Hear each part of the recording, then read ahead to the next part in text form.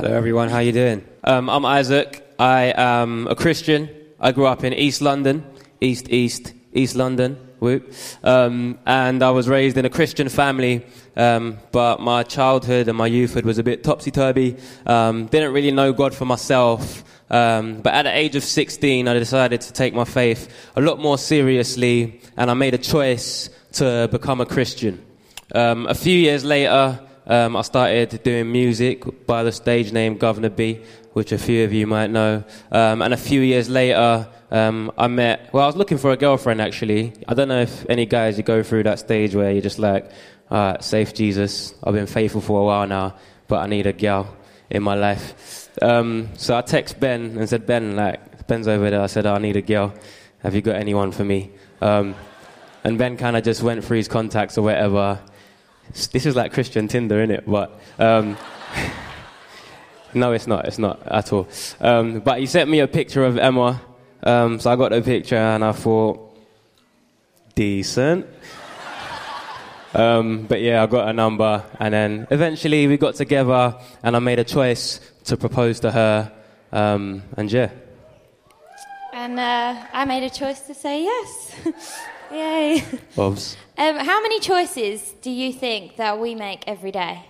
Shout some 1,000, 100?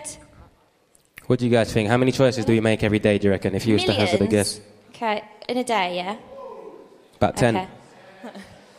Okay, so the average person makes 35,000 conscious choices every day. Every single day, 35,000 conscious choices. So that might be to look left in this direction. That might be to text your friend.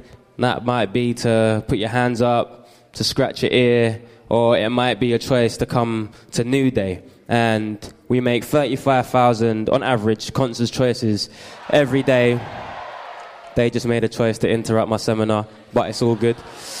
It's all good anyway. And some of those choices are really small and insignificant. Some of them are a bit more important, and some of those other choices are massive. Now, who was in the seminar yesterday when Ben was speaking? Cool, man. So if you wasn't here yesterday, we're going through the parable of the prodigal son in the Bible. It's in the book of Luke, right? And a basic rundown is there's two sons, and they have a father.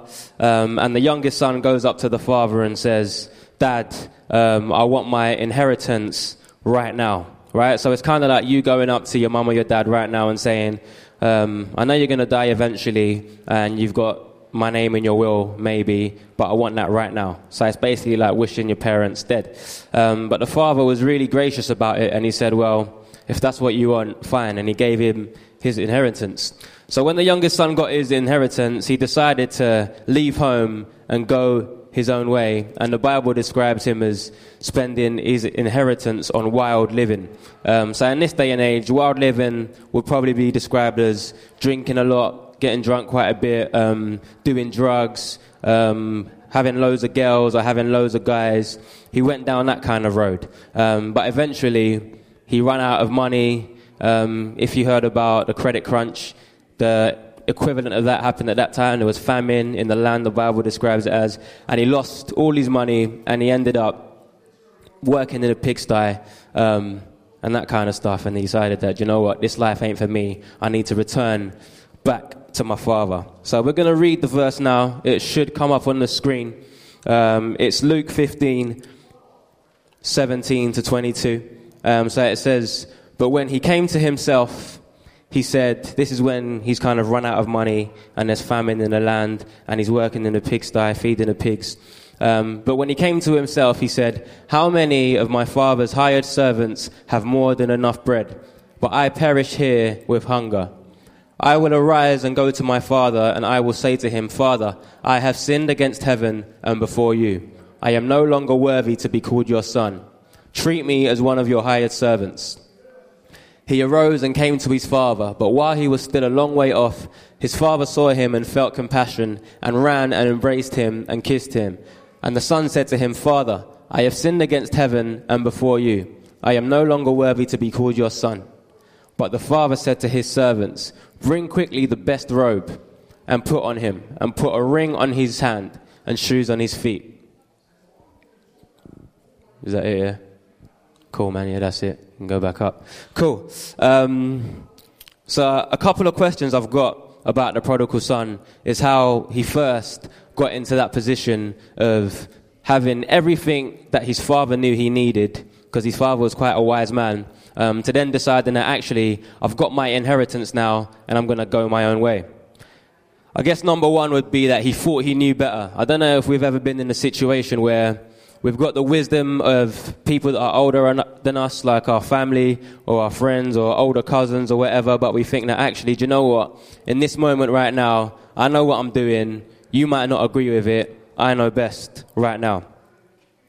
He thought material possessions, money, girls, wild living, those kind of things would satisfy him. He had a short-term vision. He lived for the temporary, and he thought, you know what, right now, I've got all the money, I can buy anything I want, I can do anything I want, and that's going to satisfy me.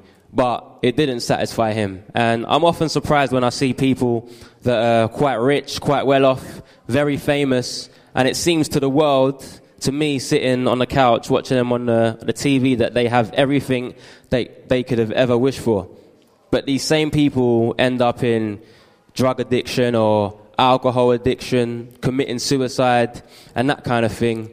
And then I'm reminded of last year when I went back to where my parents are from in Ghana, and I visited an orphanage, and there was this kid about 12 years old, no money, struggling for food, seeking charity, and he was one of the happiest people that I've ever seen in my life. He was just content and he was satisfied. And it goes to show that actually the things that we look at on the TV and that all these celebrities have and all these rich people have, they're not enough to sustain you.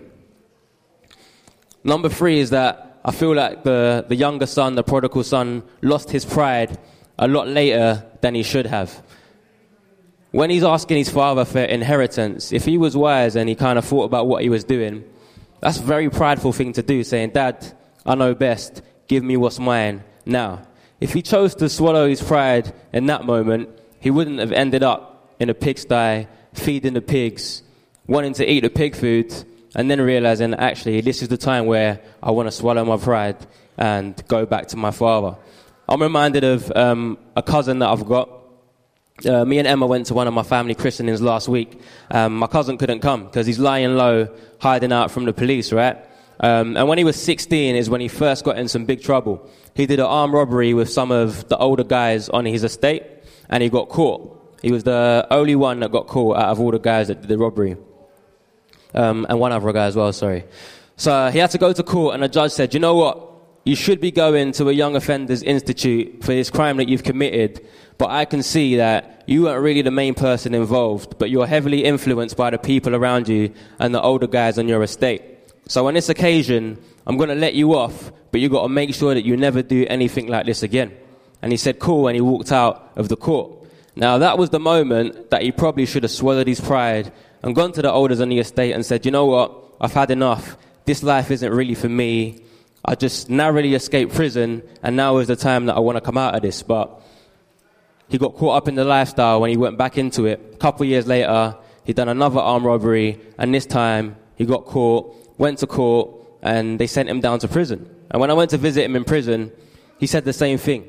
He should have listened 2 years ago when he had the opportunity, but he decided that he was going to swallow his pride a lot later in life, and it was too late for him.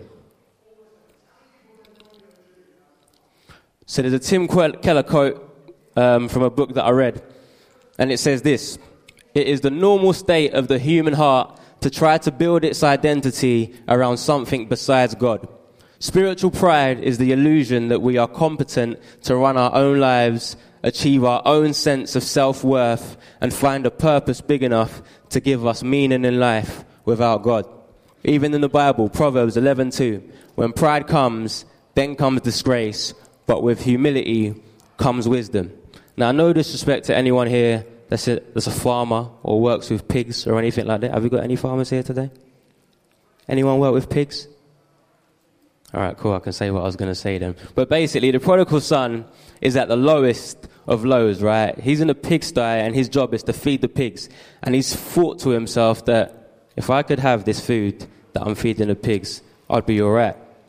Like, he's gone from being the son of a very wise man to going his own way and wishing that he could have some pig food. And it was funny because I was talking to my friend yesterday that came on site, and I was like, oh, where are you working right now? And he was like, oh, I work in Lidl. Now, me personally, I don't find anything wrong with working in Lidl. You got to do what you got to do. But the way he said it, it was like he was embarrassed that he works in Lidl. Like, imagine working in a pigsty, feeding pigs, wishing that you would have the pig food. It's a sad situation that you've come from such a great house and ended up there. And he ended up there because of choices that he made. Okay, so we're going to have a quick look at some of the choices that we make. So the prodigal son made a series of choices that got him into the pigsty in the first place, and he made a series of choices that got him out and back to the Father. So because there are 35,000 choices that we make a day, obviously some of them are going to slip through the net. We're not going to be that focused on every single choice being spot on. But one thing that I find really helpful to do myself is to filter my mind with this question: will this bring me closer to God or further away from him? I think we live in a world where we're having an identity crisis at the moment. We don't know who we are or what we're here for, and we're trying to place our value and our worth in so many different things. The world is telling us that it's all about what we know, who we know, what we look like, what we wear, what we own. But none of that is what's important. We think that if we can just get approval from other people, that we'll be cool. And to be honest, I think social media is probably one of the best examples of the insecurity that we all feel in this day and age. We post a picture of ourselves or something that we think is interesting or a holiday, and then we just wait for people to judge it, to say like whether they like it or whether they think you're pretty or whatever.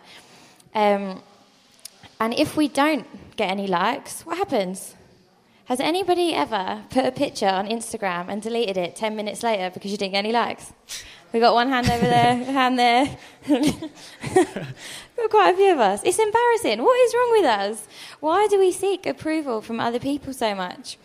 I do it myself. I know that I do.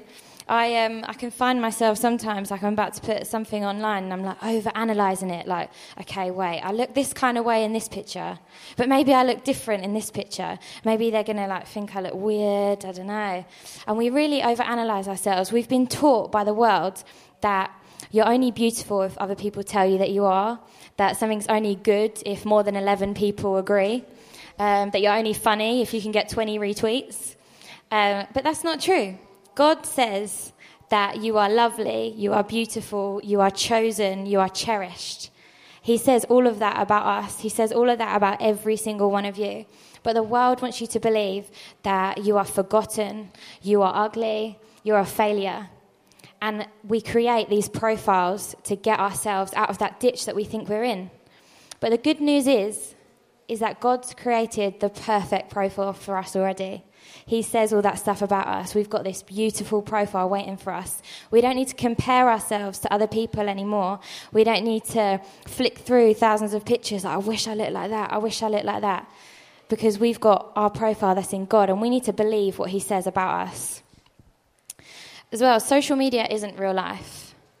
We get so caught up in comparing ourselves to other people's best version of themselves that we forget that everybody has their faults. Now, I'm not saying post every single thing about your life. Like, we don't want to know everything. But just don't take yourself so seriously, and don't take other people so seriously. Think of the filter when you're doing stuff online. Will this bring me closer to God or further away from him? You can serve God with your social media. You can share the gospel. It's not about just posting a picture and then writing the caption, which is like the whole New Testament. But you can be a witness to your friends through what you do with your online accounts. You can show that you don't care if you get any likes or not. You're not placing your value in that. You're not going to get down if nobody says that you're hot or doing them little fire things or the heart eyes or whatever. Like, that doesn't matter to you. But what matters is what God says about you. And what about your friends seeing that you're not going to post like provocative pictures of yourself because you respect yourself as a daughter of the King? What would that say to your friends? What about if you're a guy and your mates are following some dodgy accounts that just fill your mind with bad stuff? You just don't follow that because you don't want to give any opportunity to the devil. We've got to be accountable with our accounts, yeah? If you're not accepting one of your youth leaders or someone that you respect their opinion online, you need to ask yourself why. So we've looked at online, so now we should probably look at real life, yeah? How many of you have ever got into a situation and you're in a bit of a mess and you're thinking, how did I even get here? The prodigal son was probably thinking that when he was standing in the pigsty. He was probably going back in his mind like, right, what point was it that I made a really bad decision? 9 times out of 10, it's not one big decision that we make that's wrong. It's like a multiple, like few decisions that we make that are really small that we think, do you know what, this doesn't matter. And that's kind of what happened with Adam and Eve as well in the Garden of Eden. It's been happening since the beginning of time. The devil didn't come storming over, being like, come on guys, do this, do that, so that they could put their defences up. He came like a serpent. He came in and he convinced them that what they were doing was okay. And that's what the devil can do to us. And this happens so much in relationships. We get into a position of compromise through making small choices that we think don't matter. Like, what kind of boyfriend or girlfriend are you looking for? Have you already got a boyfriend or girlfriend, or are you on the hunt at Newday? Don't know. Is it just somebody that's like good looking and fun to be around, or are you looking for someone that passionately loves Jesus and wants to serve them alongside you? I've forgotten what I'm saying. Oh, yeah, there we go. So when I was about 18 or 19, I remember I was like going to my mum. I was like, Mum, I'm never going to have a husband. I'm going to be left on the shelf. And I was like 19, left on the shelf. She was like, Emma, shut up. You're talking a load of rubbish. You'll be fine. And I was like, no, seriously, Mum. She was like, well, have you prayed for what you want? And I was like, well, no, obviously not. That's a bit weird. And she was like, what do you want? And I was like, all right, cool. Okay, I want someone that wears nice trainers, because like, a lot of Christian guys don't wear good trainers, so can you sort that out, please? And I need someone that's tall, because I find I'm quite tall myself. Like, I want someone a little bit taller than me. She's feeling my boyfriend choices over there. And then I guess, I want somebody that is passionate about Jesus and wants to work for him as well. So Mum was like, all right then, pray for that. And I was like, no, I can't pray for that. That's stupid. I can't say to God, I want someone with nice trainers. Like the God of gods. I can't say that. But I did. She was like, okay, let's pray. So we prayed, little quick 2-minute prayer, no like hands out on Holy Spirit or anything, just quick prayer. And I didn't really think about it much until about 2 months later, this guy comes along, sponsored by Adidas, 6'3". And his job is to go up and down the country sharing the gospel. For me, that was like, what? I have hit the jackpot. But really, what it was God saying to me, Emma, I listened to you. Emma, I know your heart. I knew those things before you even asked me, but I just wanted you to ask me. I wanted you to be faithful in it. And through that, I've known throughout our relationship that actually Isaac is a gift from God. He's not in place of God. And there's been times when I've maybe started to put too much of my reliance on Isaac, or I've put my trust in him more than I have in God. And that's when things start messing up. But actually, I have to always remember that he is God's gift for me as a friend and a companion, but he isn't my God. So we need to think wisely about who we're dating and who we're looking for. You need to think of the question, will this person bring me closer to God or further away from him?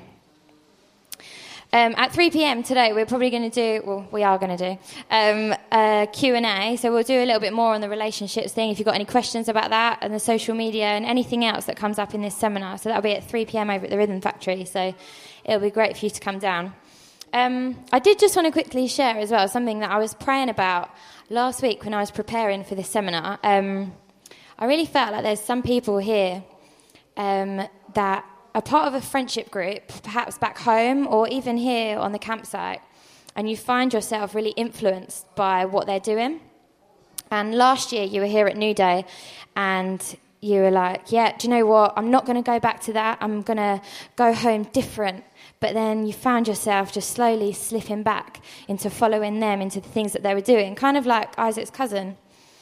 But then this year you're back here at Newday again. And I feel like God really wants to make you know your worth as a daughter or a son of him so that you can go back home as an influencer and as a leader in your friendship groups. Because that's what we need. We need influencers. We don't need you to just cut off from your friends and go a different way. Sometimes that is necessary, but I think it's really important for us to be influencers and leaders. Where I work is not a nice environment to be a Christian.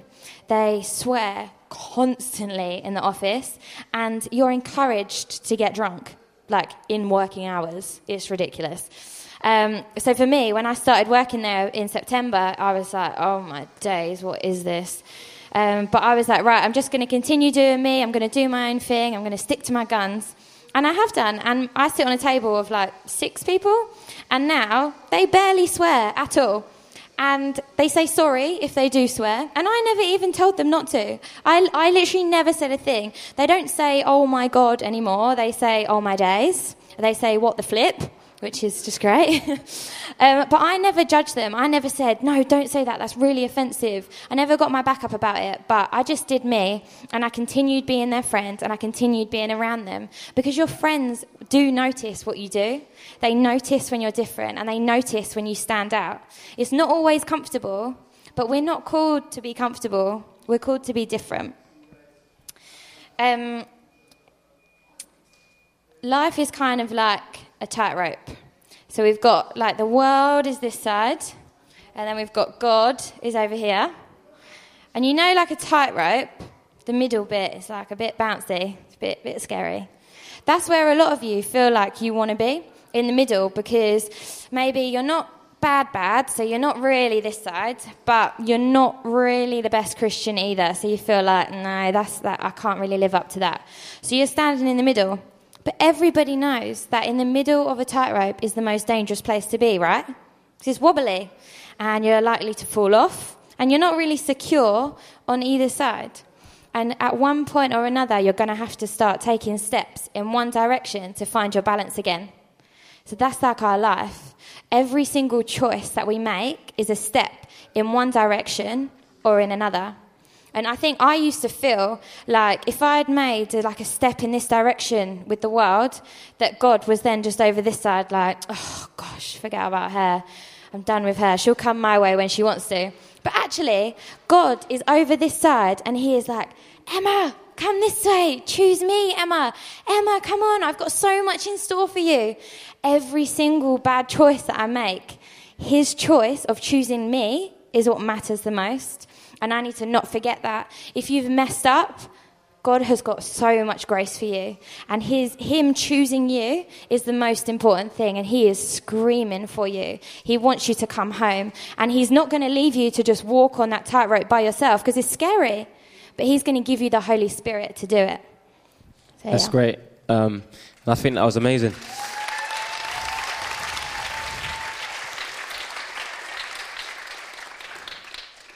And that's 100% true. And I love the term light bulb moment. And I think there were many light bulb moments in the prodigal son's story. And I feel like we get them all the time. I love the fact that you can be in a dark place or you can be in the wrong place and all of a sudden the light just switches on in your head and you're like, what am I doing? In my life, I think there have been many light bulb moments, and it's up to you to choose when to listen or when to ignore them. I remember when I was at uni, my first year, I decided to do computer science. I don't have a clue about computer science. And in the first month was my first light bulb moment that, bruv, you're not going to pass this course. It's just not for you. But I just ignored it. About 6 months later, when it come to you're getting close to exam time, my second light bulb moment, you should really start trying to pick up a book and revise now, otherwise it's not going to end well. Results day, my third light bulb moment, peak times, yeah? It wasn't good. I failed my first year, and I was just thought to myself, if I listened to that first voice in my head 1 month in, I could have done something about it. The prodigal son, he had light bulb moments along the way. Probably the first one was when he went up to his dad and said, yo, can I have my inheritance, please? There must have been something there that said, this is highly disrespectful to go up to your parents and ask for what's in their will before they're even dead. When he decides to walk away from home and go his own way, there must have been something there that said, I shouldn't really be doing this. He had his light bulb moment that really turned his life around when he was rock bottom in a pigsty. Do you really want to wait till you're rock bottom in a pigsty before you listen or you see that light bulb? Or do you want to do it now when you've got the opportunity to? Some of you have been coming Newday for a few years and you think it's amazing and you think it's great. And you know that you really should be taking God seriously, but you're not just seeing that light bulb, right? Like Emma said, God sends you the Holy Spirit. I don't know if you watched The Fresh Prince of Bel-Air. Anyone watch The Fresh Prince of Bel-Air? You ever seen that move that Will does when he's got a girl and he just claps and the light comes on? Don't you wish you could do that? And the light comes on. That's like the Holy Spirit. He's like, you never have a touch a light switch in your whole entire life. He's just there flicking lights on. As you wake up, as you walk, he's just flicking the lights on. And you got to make sure that you're having your light bulb moments and you're taking them. So, I want to give every single person here an opportunity to take up their light bulb moment here today. I don't want you guys to wait till you're in a super bad situation, till you've got nothing left, because often it's harder and it's more shameful and it's more embarrassing. But you're blessed because you serve a God that has grace for every single bad thing that you've done. He has grace for every single position that you're in right now. He has grace for every single situation. There might be a number of people here, some people that are in a pretty bad situation now, and you don't know how you're going to get out of it. It might be a very dark place. You can have a light bulb moment in that. There might be some people, like Emma described, that are in the middle with a tightrope. They're not really so far gone, but they're not really the closest to God either. Listen, see your light bulb moment right now. Don't wait till you're all the way over there before you do it because you've got longer to walk. You're here right now. You can still have a light bulb moment and God can still work in your situation. And then you've still got people there that are doing all right with God, but you don't want to get complacent. You want to make sure that you're always on fire, you're always in tune with the Holy Spirit, and you're always seeing these signs. So we're going to worship now. We're going to sing a song, and I want you to stay seated. For the prodigal son, he had to do a big thing to get back to his father, right? He had to get up in the pigsty and do a complete 180 and turn around and walk in the other direction. He was walking to his father. He had his apology planned out in his head, but his father saw him, and he wasn't even interested. He was just so delighted to see him. He was so delighted that he had turned around, gone in the opposite direction, and come home, that he just went up to him and he embraced him. I remember when I was younger, right, I asked my dad to play out, and my dad said I couldn't play out, that I wasn't allowed to go out. I was so angry that I ran upstairs and I booted my bedroom door, but as I booted the door, I made a big fat hole in the door, the door just came out. And I was just like, rah, my mum's going to kill me, right? And I'm not really good with words when I apologize to people. So I went in my room, and before my mum got home, I just wrote her a letter. Like, ask Emma. Every time I do something wrong, I just write her a letter because I'm not really good at speaking. So I wrote my mum a letter, said stuff like, oh, I'm so sorry for kicking a hole in the door. I'll pay for it. I'm going to ground myself for 2 months and all this kind of stuff, yeah? You know when you've done something so bad, you have to ground yourself. That's how deep it was, yeah? Now imagine my mum comes home, comes upstairs, sees a big fat hole in the door, and I run up to her, start to apologize like, Mum, I'm sorry, and she just cuts me off. And she's like, son, there's a hole in the door, but I can see that you're sorry, so do you know what I'm going to do? I'm going to buy you some of the best clothes you've ever received in your life, and I'm going to throw you a big party. There's going to be jollof, there's going to be plantain, there's going to be rice, chicken, everything. I'm going to invite all your friends round, and we're going to celebrate. Imagine she gets out her phone. Hey, Snapchat, my son's just broken a hole in the door, but guess what? Turn up, Rhythm Factory tonight, we're going to party. It's not going to be like that. She'll slap me 1 time, 2 time, 3 time, yeah? But God's not like that. He's got grace for you. The father saw his son coming after everything that he'd done. He'd asked for money, he'd gone out wild living, squandered it all. He turned around and came back, and the father sees him, and he says, my son, goes up to him, gives him a hug and a kiss, and throws him a party. That's what the King of Kings is like. That's what your Savior is like. That's what Jesus is like. He's got grace for everything that you've done. So right now, Jesus is going to come up. He's going to lead us in worship. And I want you to stay seated. And when you feel like, do you know what, this is the light bulb moment for me, I want you to just stand up and worship the Father. I don't want you to do it because other people are doing it, or because you're in the Newday hype, or because other people are not doing it.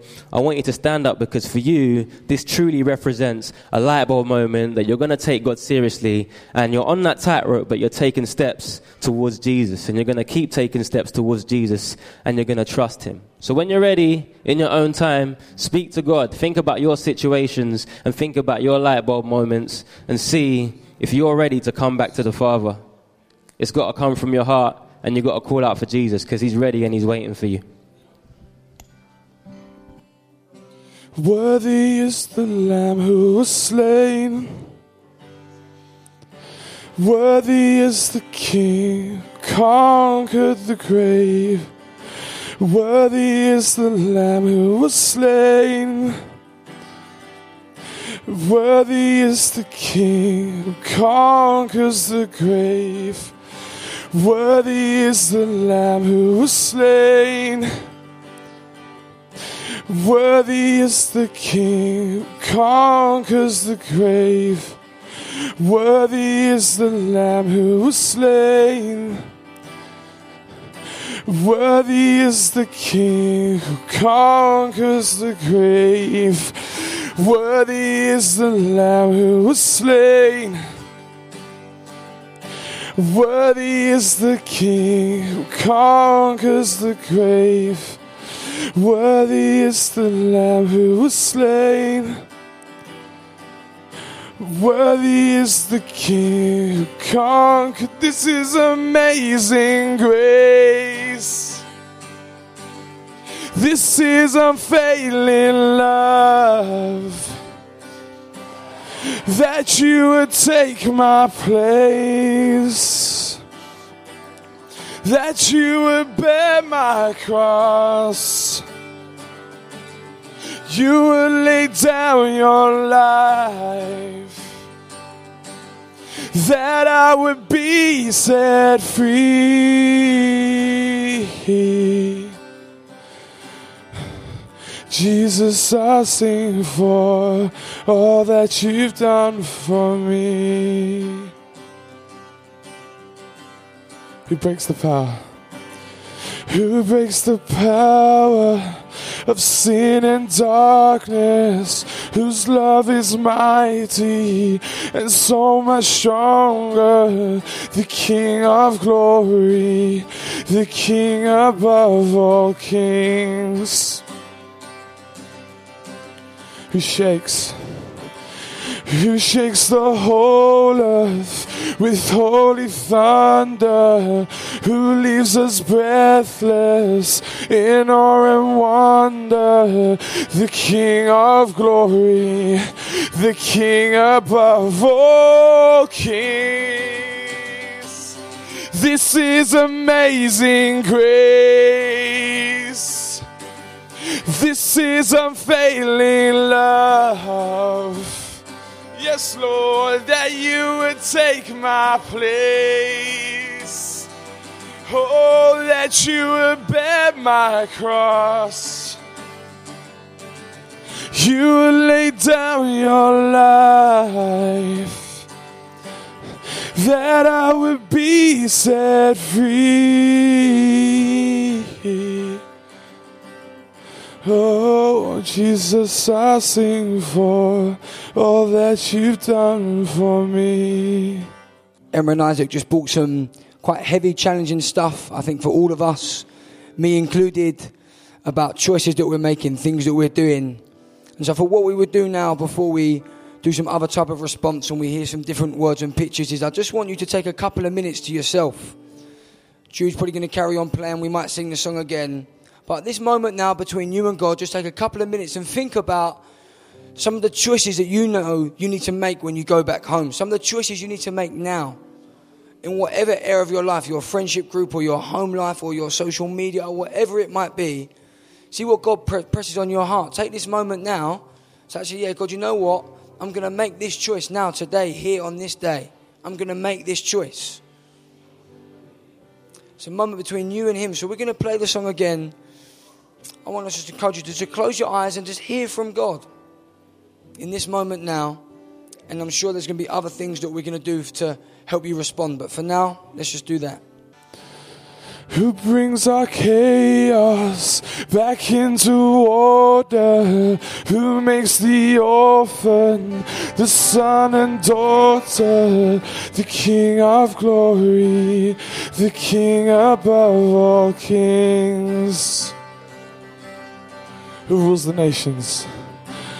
Who rules the nations with truth and justice, shines like the sun in all of its brilliance. The King of glory, the King above all kings. This is amazing grace. This is unfailing love. That you would take my place, that you would bear my cross, you would lay down your life, that I would be set free. Jesus, I sing for all that you've done for me. Let's sing, worthy is the Lamb. Worthy is the Lamb who was slain. Worthy is the King who conquered the grave. Worthy is the Lamb who was slain. Worthy is the King who conquered the grave. Worthy is the Lamb who was slain. If you believe it, let's sing it. Worthy is the King who conquers the grave. Worthy is the Lamb who was slain.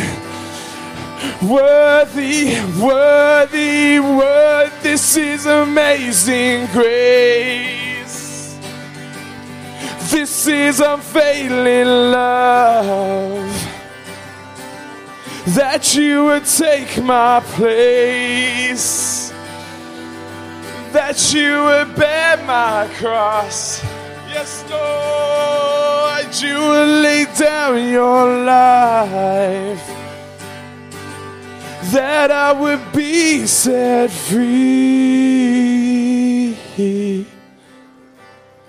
Oh, Jesus, I sing for all that you've done for me.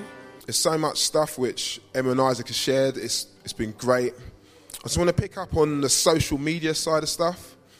A lot of the young people I work with, I'd say it's probably the thing that your generation is dealing with more than anything else. The impacts of social media. Like Emma was saying, like it influences your identity more than it should do. It influences your decisions more than it should do. It makes you feel happy and sad depending on what's on your Twitter, your Instagram, your Snapchat, your Facebook. And a lot of it is just a lie. A lot of it is just rubbish. And then Isaac was talking about light bulb moments. And I was reminded of this really fantastic verse in Matthew, which I'm just going to read.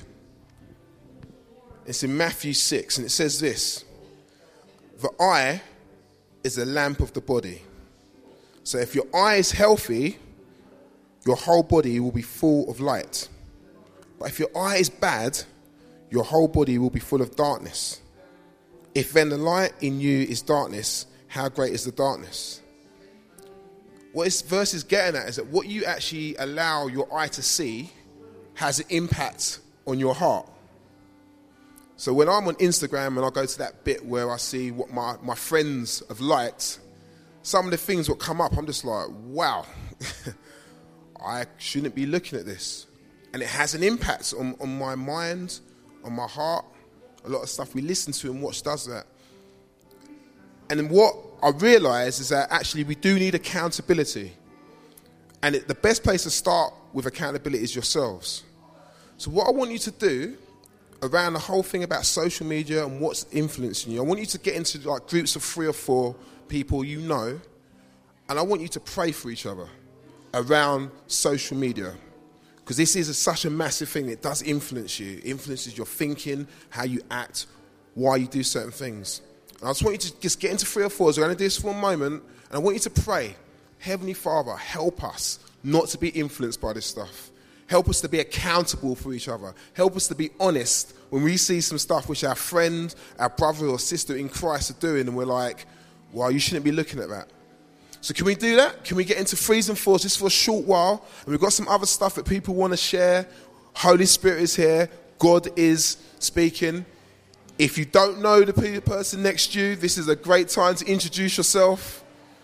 You might get a husband or wife out of it. No, I'm joking. But I'm saying turn to the person and just pray around social media.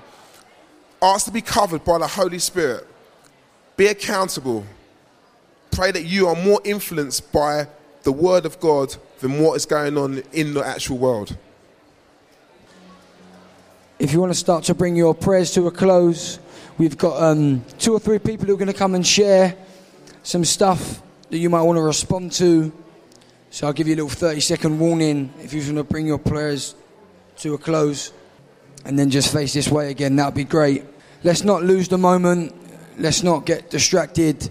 God is still doing stuff amongst many of you. I still believe he wants to do a lot more with you this morning. I believe that there wants to be lots of freedom, and I believe that he's at work now. So let's stay in that mindset. I think James is going to come and share something.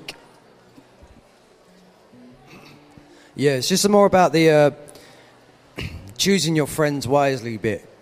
Growing up, I got in them with the wrong crowd, started getting arrested, doing drugs and all that sort of stuff. And out of all of that, the hardest thing was actually saying, I can't hang about with that person and that group of people. And I felt God kind of urged me to say this because there may be some people here that actually feel that way. And got that in the back of their mind. But, like friends are my family.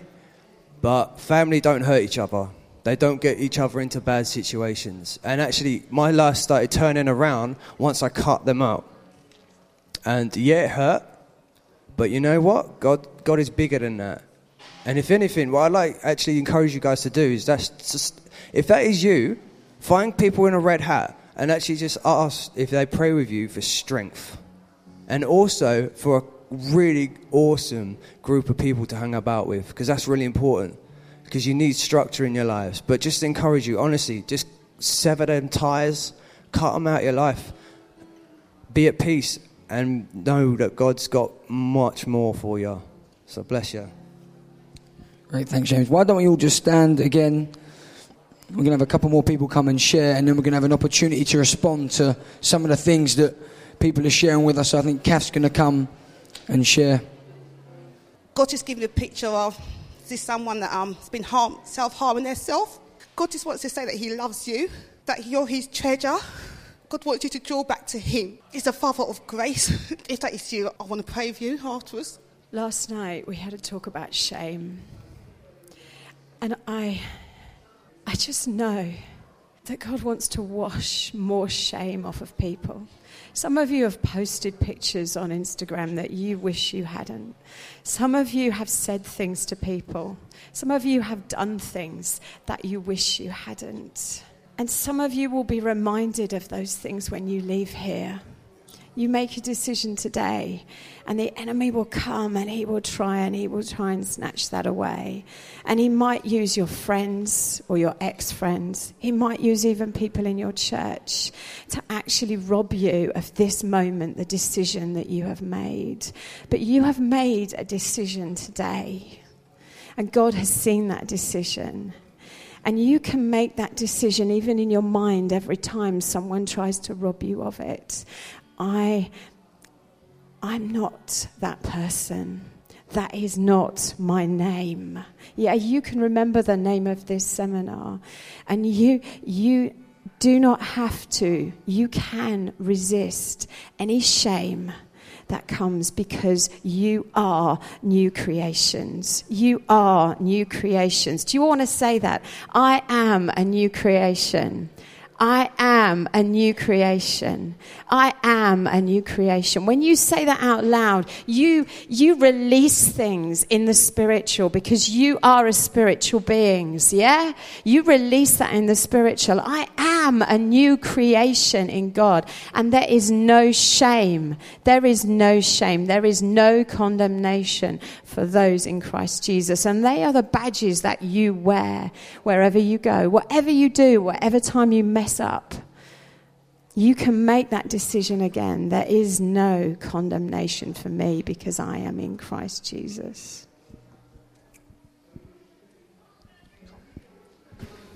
You know what? In the culture that the prodigal son lived in, it would have been common that if he asked for his inheritance, he not only would have been disinherited, but he could have been stoned. And so coming back to his father's house, he would have been aware that actually he might be facing stoning. I think sometimes we picture this story as a house out in the middle of nowhere. But actually, you know what? Likelihood is it was a town, it was a village. And you know what that means? The father was probably stood on the outskirts of this town waiting for his son because he knew that when the son came back, the other people might see them first and might come and stone him. And you know what? God wants to say today, he is protecting you. When he comes, when he sees you, he's running, which is a shameful thing for him to do anyway, but he ran to protect. And he comes to protect you. If you're feeling shame, he comes to protect you. He comes to be that bubble around you. So don't be fearful about bringing things to light.